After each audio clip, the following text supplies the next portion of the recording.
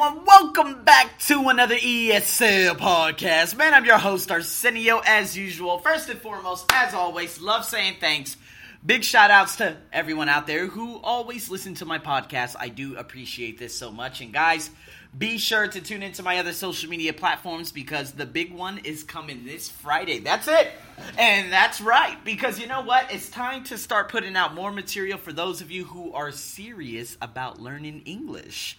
So, again, that's going to come up this Friday. It's called Patreon, and I will make a formal launch. So, stay tuned for that. Very excited about that. But today is not about that. It's about this. So, here we go. Writing skills. Guys, the writing skills. It's time to start writing your first draft. Now, the thing is, when you write your draft, it's not so much about the grammar. It's not so much about putting things into, it doesn't have to be perfect. That's why it's the first draft. I remember when I first started writing first drafts and writing in general, the teacher said, hey, listen, you could scribble, you could scrabble, you could mark out things, you could do this, you could do that. It doesn't matter, but your final draft is your final paper. Therefore, that one must be perfect, or at least damn near close to it.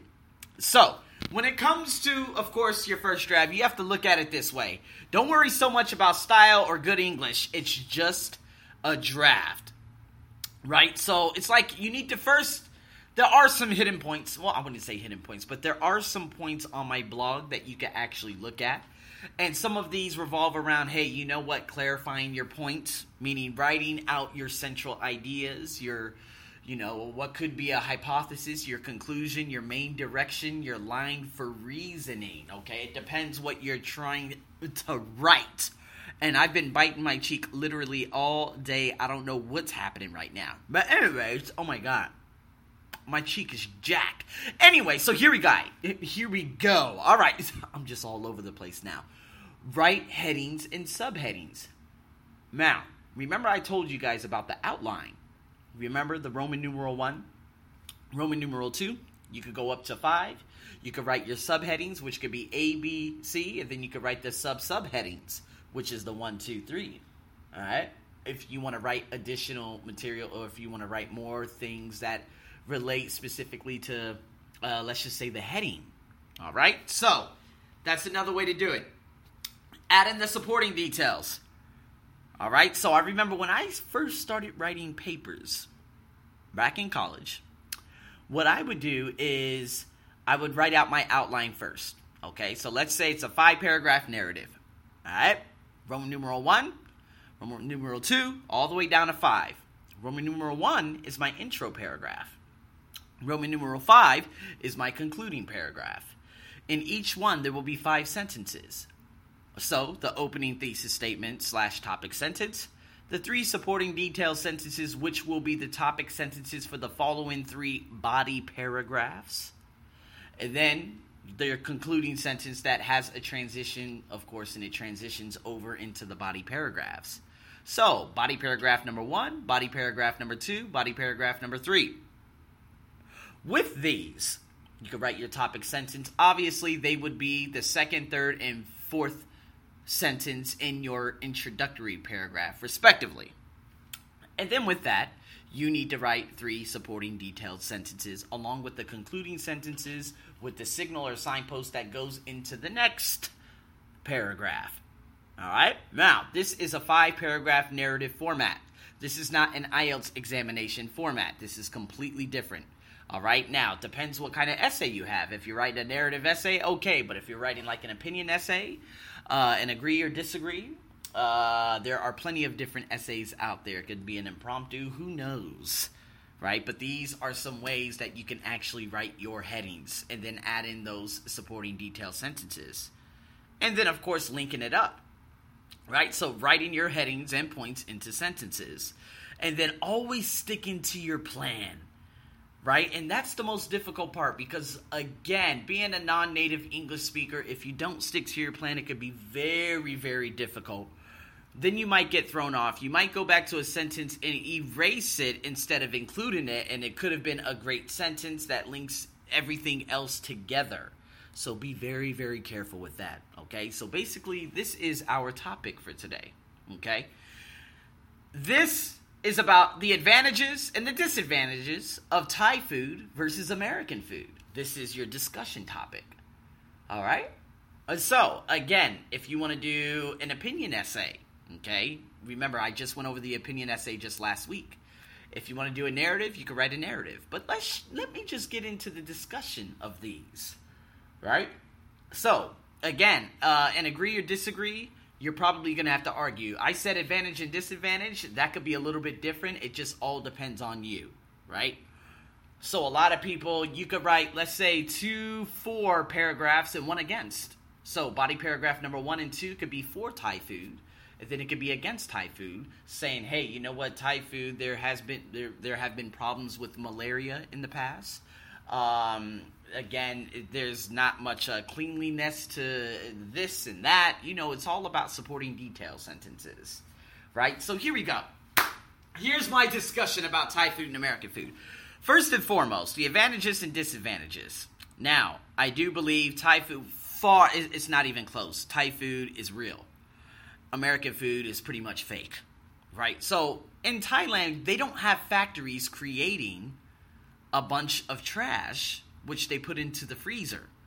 So I remember while I was walking down the street one night, living way outside Bangkok, and it was late at night, and next thing you know, I look over to my right, and it's a little market area. I remember seeing just a big pig dead right there on the street.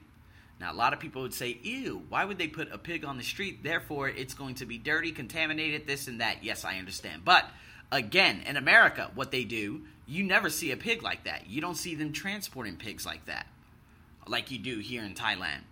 Those pigs go straight into the factories, and normally they get all this nasty stuff off the ground, and that's how they create hot dogs. It could be very, and they put so many different chemicals into the food out there. Chickens. I heard they actually inject chickens to make them bigger, and not with water, with human growth hormone. So that's why at the ages of 10, 11, 12, 13, you see almost fully developed girls turning into women. Why? Because it's the chemicals in the food. Sugary. The American system of food has created a big disservice, and it's crazy because if you look at it, sports drinks, okay, like Powerade, Gatorade, they're more expensive than, water, and Powerade, Gatorade is more expensive than the Coca-Cola. So Coca-Cola is basically promoting, hey, yeah, drink me, drink me, drink me. Do you understand what I'm saying? It's not so much the fast food. My students they go so far to say, you know what, it's because American food is really bad, it's this, it's that. No, it's not about so much the fast food, because Thailand has a lot of fast food too, all right?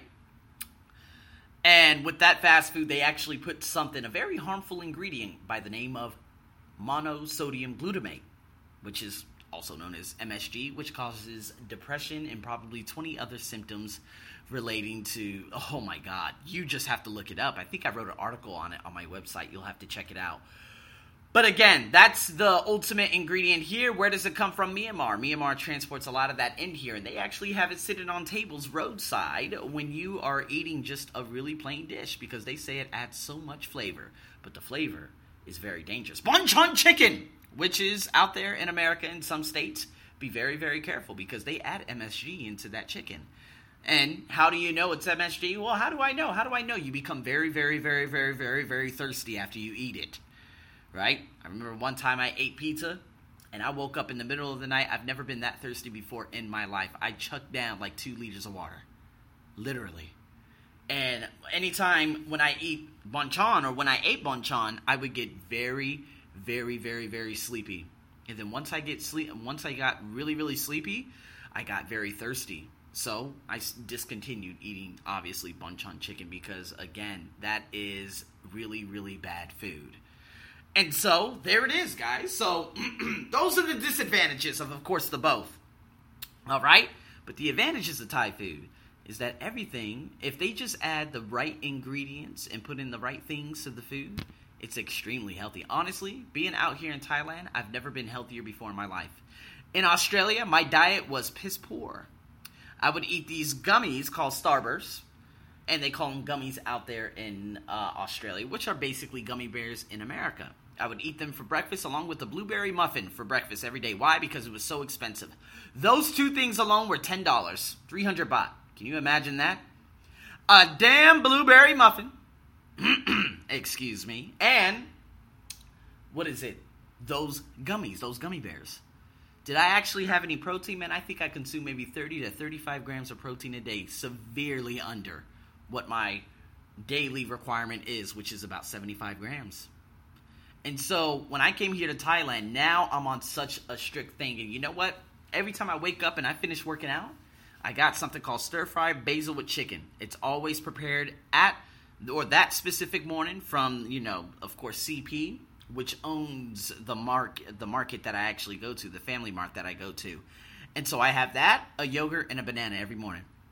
And of course, after a treacherous workout today, after I finish, I grab myself a chicken Caesar salad. That's right, a big, massive one with tomatoes. It had this, it had that. It was delicious beyond belief. So yes, there are days that I cheat, but the thing is, the quality of the food out here, and of course the variety and the different options that I have at my disposal, or which I can choose, is far better than America. America, when you want to eat healthy food, it's very difficult to find it. They have Trader Joe's, they have Whole Foods, but all of that stuff costs very, very expensive. It's very, very pricey. So my healthiest food, of course, it wasn't that healthy. Out there in Las Vegas, man, I would eat Chipotle like no tomorrow. But you know what? It's just amazing. It's amazing to see that they promote so much. And so if you go, promote so much madness. So if you go to different states, and if you go to like Texas, or if you go over here, over there, you would see just massive human beings. And so when I walk in, they say, "Oh my God, you're so skinny. Oh my God." And it's like, no, I'm actually healthy. You're severely obese. And so these are some things that America is going to have to face head on, right? Because being 100 to 150 kilograms, which is like between 200 and like 500 pounds, is not considered healthy. And even being those NFL players, that's not healthy either. The majority of them, their life expectancy is probably 60. They don't live that long. So I got into an argument with my, a friend that I had. She was like, "No, those NFL players, no, they're very big, but they're actually fit. They're very, very healthy." I'm like, "Are you serious? How much body fat do they have on them?" But it doesn't matter. It doesn't matter. And I'm like, "Listen, I know you went to nurse. I know you've seen the textbooks. You've seen this. You've seen that. But you are speaking like a cynic. All right? You're believing the garbage that these people are telling you. That is not healthy. Being 330 pounds, being 150 kilograms, that is not healthy. I don't care if you run. Those guys can barely even run. They're consuming insane amounts of bad fat and empty calories and this and that. None of that is healthy." So guys, I've given you a bunch of ideas on how you can actually create this. Look at the topic. Speak about it with a friend. Type about it. Okay? Do some free writing in your free writing journal and see what you come up with. Remember, it's just the first draft. Put it all together like I told you. And like you can see on the Arsenio Bug Show, and I'm looking forward to a lot of your papers. So guys, with that being said, have a wonderful morning, afternoon, and evening. I'm your host, Arsenio as usual. Stay tuned for more. Over and out.